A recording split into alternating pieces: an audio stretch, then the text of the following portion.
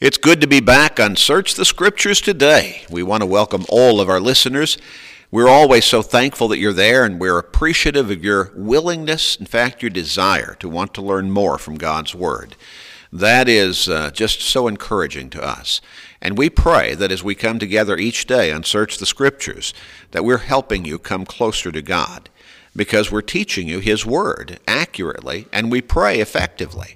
And since faith comes by hearing the Word of God, as we keep emphasizing, Romans 10 and verse 17, then your faith should be growing as we study together each day on this program. And as your faith grows, you should be coming closer and closer to God. But now, it's not just a belief thing. It's not just an emotional thing based on feeling. Not just something that makes you feel good. You should come to God all the way. You should be looking to that point when you're ready to obey Him through Jesus Christ and come to walk with Him through your daily life, all the way to eternity and ultimately heaven. That's our prayer for you, and we pray that we're helping you down that road. It's great to be here today again with Dennis Stackhouse to continue our study. Thank you, Gary. It's certainly wonderful for me to be on the program with you today as well. A time I really look forward to when we can sit down together and dig into God's Word and share the truth recorded there with all of our listeners. And we certainly do appreciate you being with us today on Search the Scriptures. Thank you so much for joining us.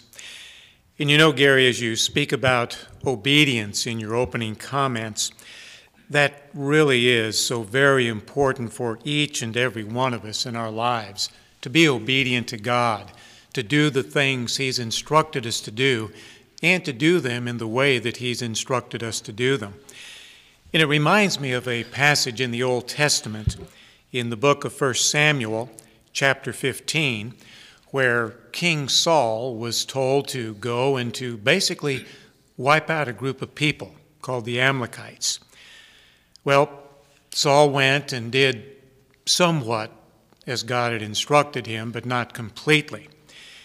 And when he came back from that battle and he was confronted by the prophet Samuel, Samuel told him this, beginning in verse 22 of 1 Samuel chapter 15.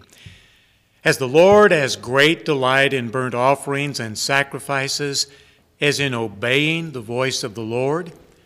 Behold, to obey is better than sacrifice, and to heed than the fat of rams. So again, we see how much importance God places upon our being obedient to Him. And we hope our listeners are coming to the conclusion from joining us on the program. That is something we really impress upon them and try to impress upon everyone who comes to the program. You know, Dennis, you're right, and I'm afraid that so many people really don't have that particular understanding down in their minds and in their hearts. Right. They think they love God. Mm-hmm. They think they have this relationship with God. Mm-hmm. They believe in God, but they're not obeying Him. Right. In so many ways in their lives. Mm-hmm. And yet somehow they think that it's still okay. Mm-hmm. God's still going to walk with them. He's still going to bless them. They're still going to be in heaven with Him, even though they're living in disobedience before Him. Mm-hmm. Yeah, it's really a contradiction of terms. You know, one who says, yes, I love God, and yet fails to obey Him by the life that they're living, they're actually saying, louder than their words can say, I don't love God. Yes, and you know, Jesus put it very succinctly, as we've pointed out many times, in John chapter 14 and verse 15. If you love me, keep my commandments. Yes. The sense being, if you love me, you will keep my commandments. That's right. And then he goes on in that very text in verses 21 and 23 and 24, talking about how if you do not obey Him, you don't love Him. That's right.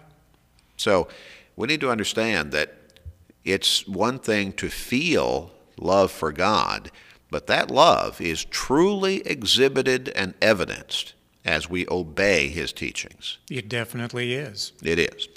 Now, we want to get back into our study today, and we're asking the question, do you want to be rich? Mm-hmm.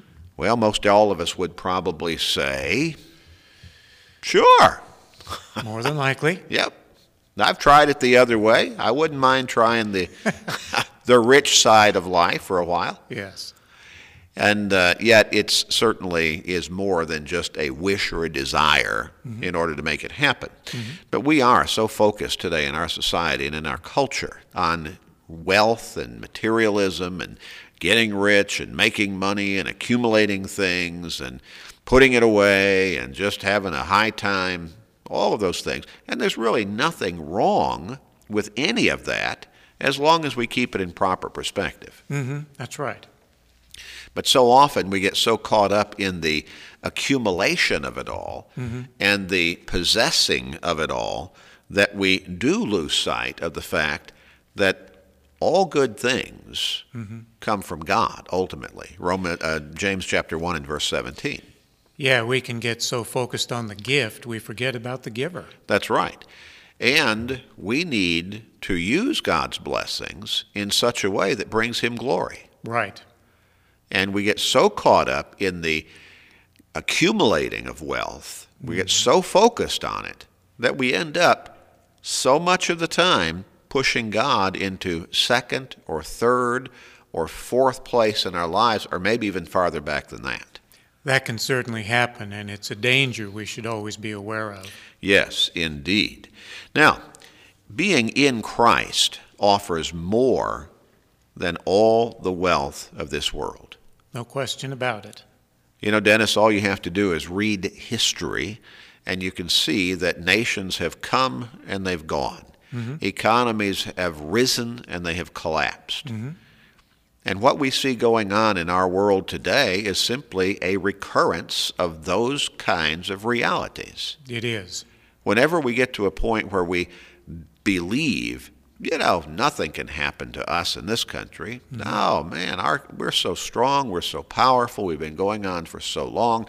Our economy is so established and so strong, we can't really ever fall. We're already perhaps at that point teetering on the edge of destruction. I'm afraid so. In fact, the Apostle Paul said, you know, the man who thinks he stands, take heed lest he fall. Yes. And that applies not just in our spiritual lives, but it applies, at least we should make the application, to every part of our lives. We really should, yes.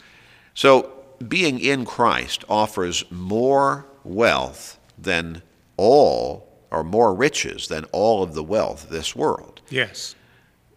All of those things that we're accustomed to that are related to wealth and riches in this world, they're fragile, they're temporary, and they're vulnerable. Yes. But being in Christ, faithfully so, guarantees us with riches that are beyond anything this world could possibly offer us. Yes, that's exactly the case.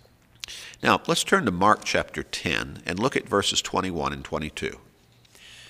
Then Jesus, looking at him, loved him and said to him, "One thing you lack. Go your way, sell whatever you have and give to the poor, and you will have treasure in heaven. And come, take up the cross and follow me."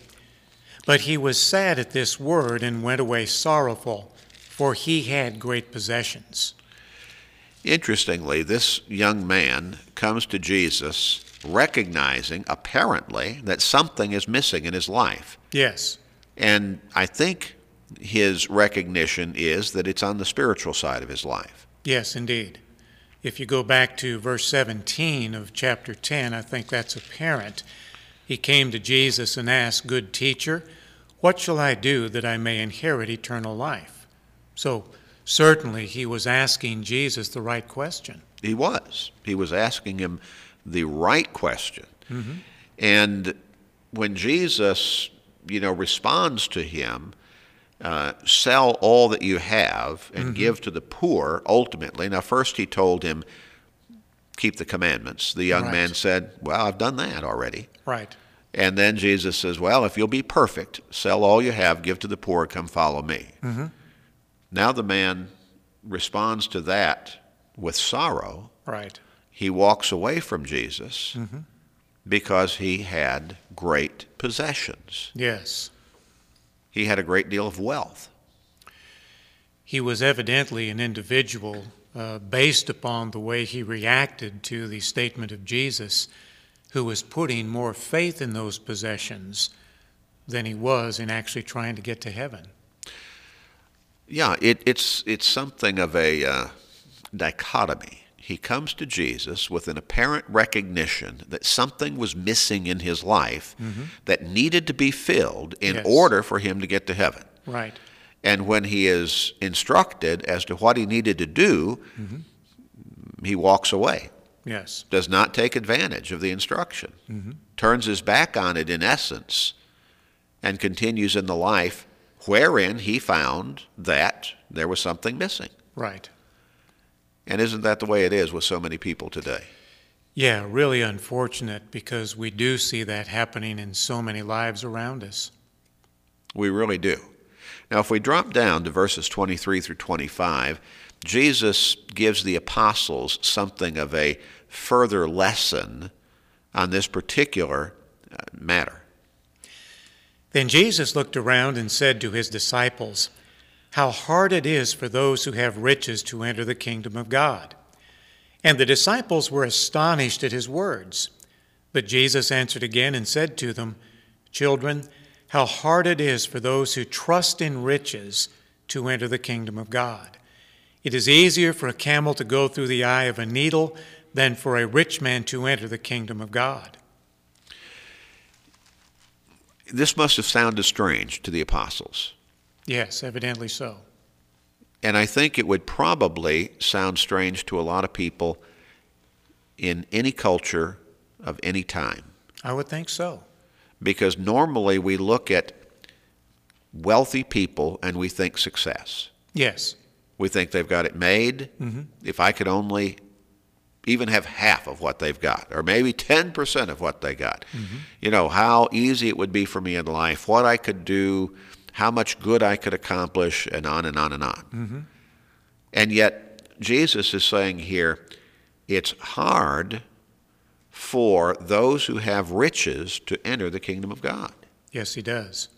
Now, he's not saying there are any greater restrictions placed upon them or requirements.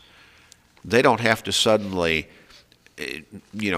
fill out an additional test or anything like that.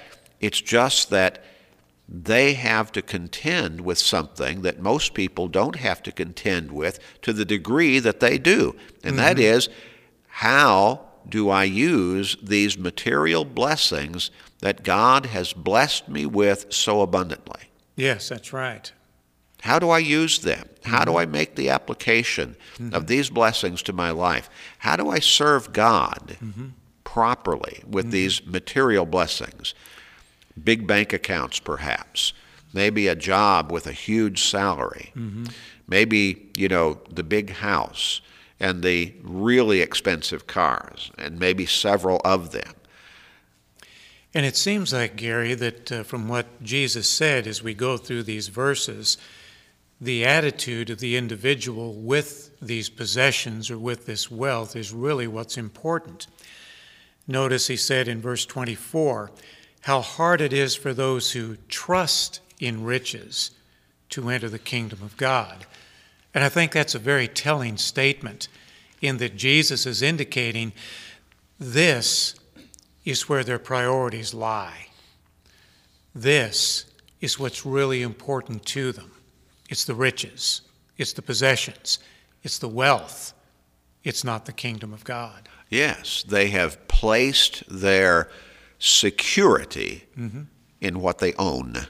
Yes, exactly. Money and the things money can buy. Right.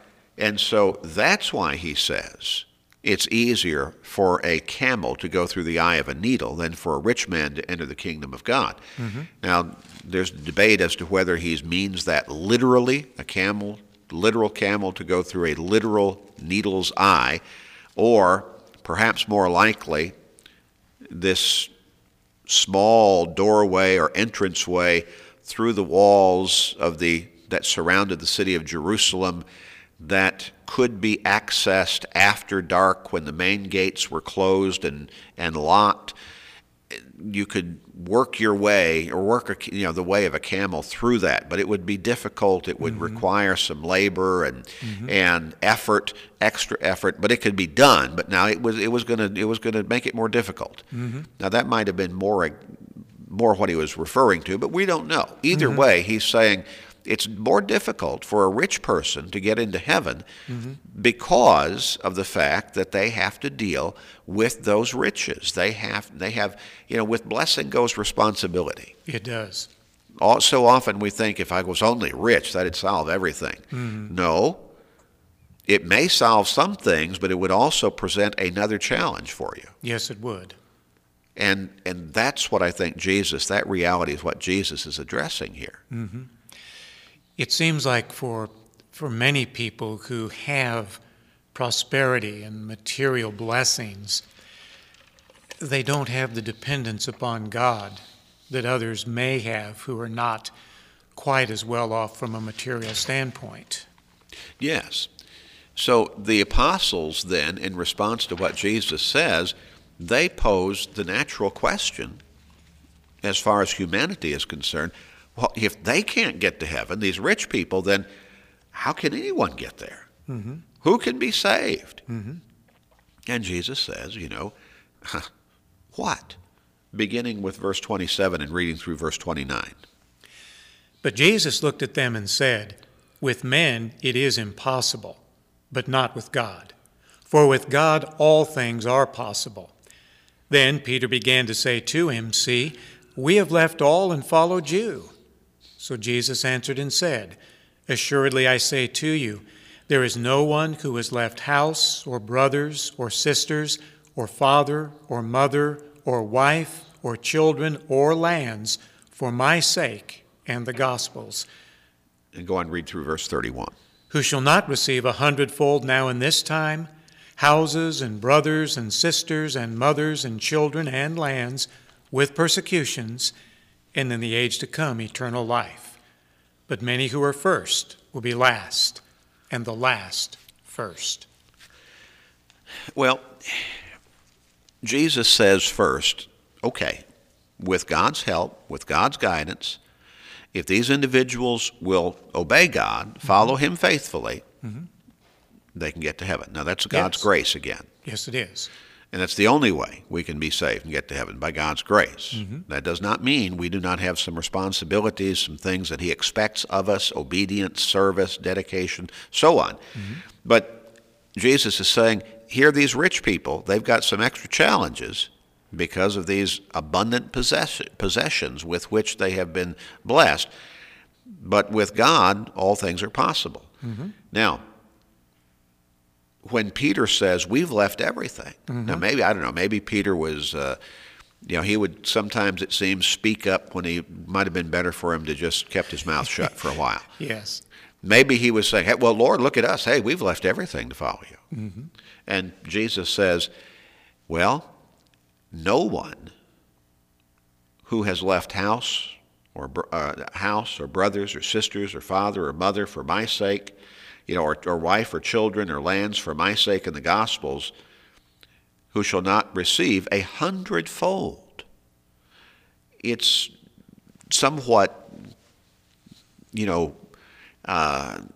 intriguing to try to imagine, well, what does he mean? How shall we receive 100-fold houses and brothers and sisters and mothers and children and lands when we become a Christian? When we become His faithful follower. Yes. Maybe He's simply saying we become part of the brotherhood. Well, I think that's a good way to look at it, Gary.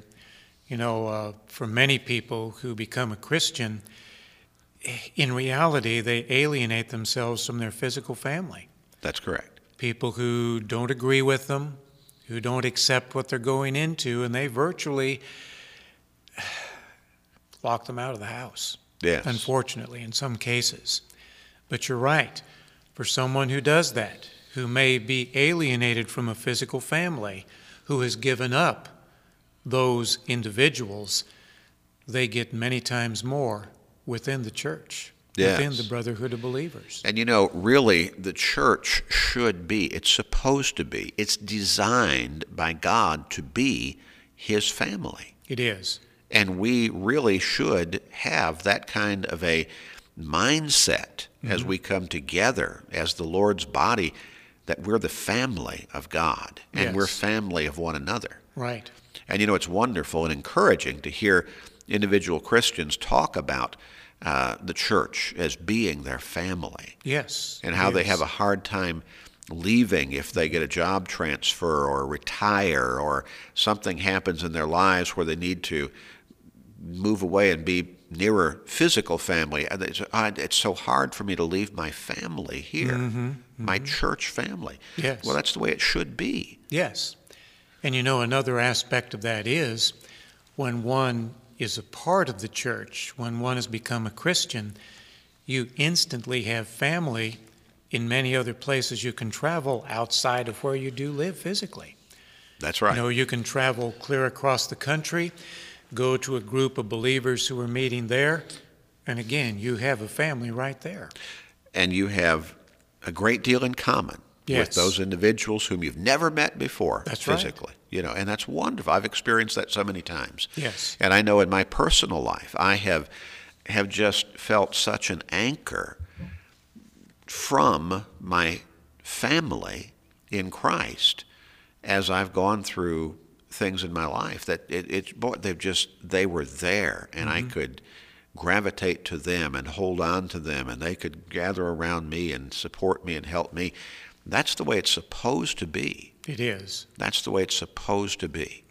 And so in that sense, you may have to give up some aspects of your physical relationship when you become a Christian. If people reject you because you've left those worldly ways or the ways that they were caught up in, and now you've taken your stand with Christ and truth, but you gain an even greater family. Yes, you certainly do. Yeah, tremendous. Well, our time is up today, so we're going to have to stop here, come back, pick up at this point next time, and we're beginning to see the riches that are there for us in Christ. Not talking about diamonds and rubies and money and cars and lands and houses in the literal sense, but we're talking about the spiritual riches that are there in Christ. Dennis, nothing compares in this world with being saved in Christ.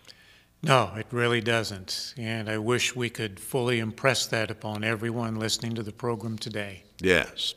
If you would like to study more on how you can tap into the spiritual riches that are found only in Christ, then why don't you contact us right away and ask for that free Bible study that we always offer, and we'll send it to you. We'll take care of the postage. Why not call us or contact us right now?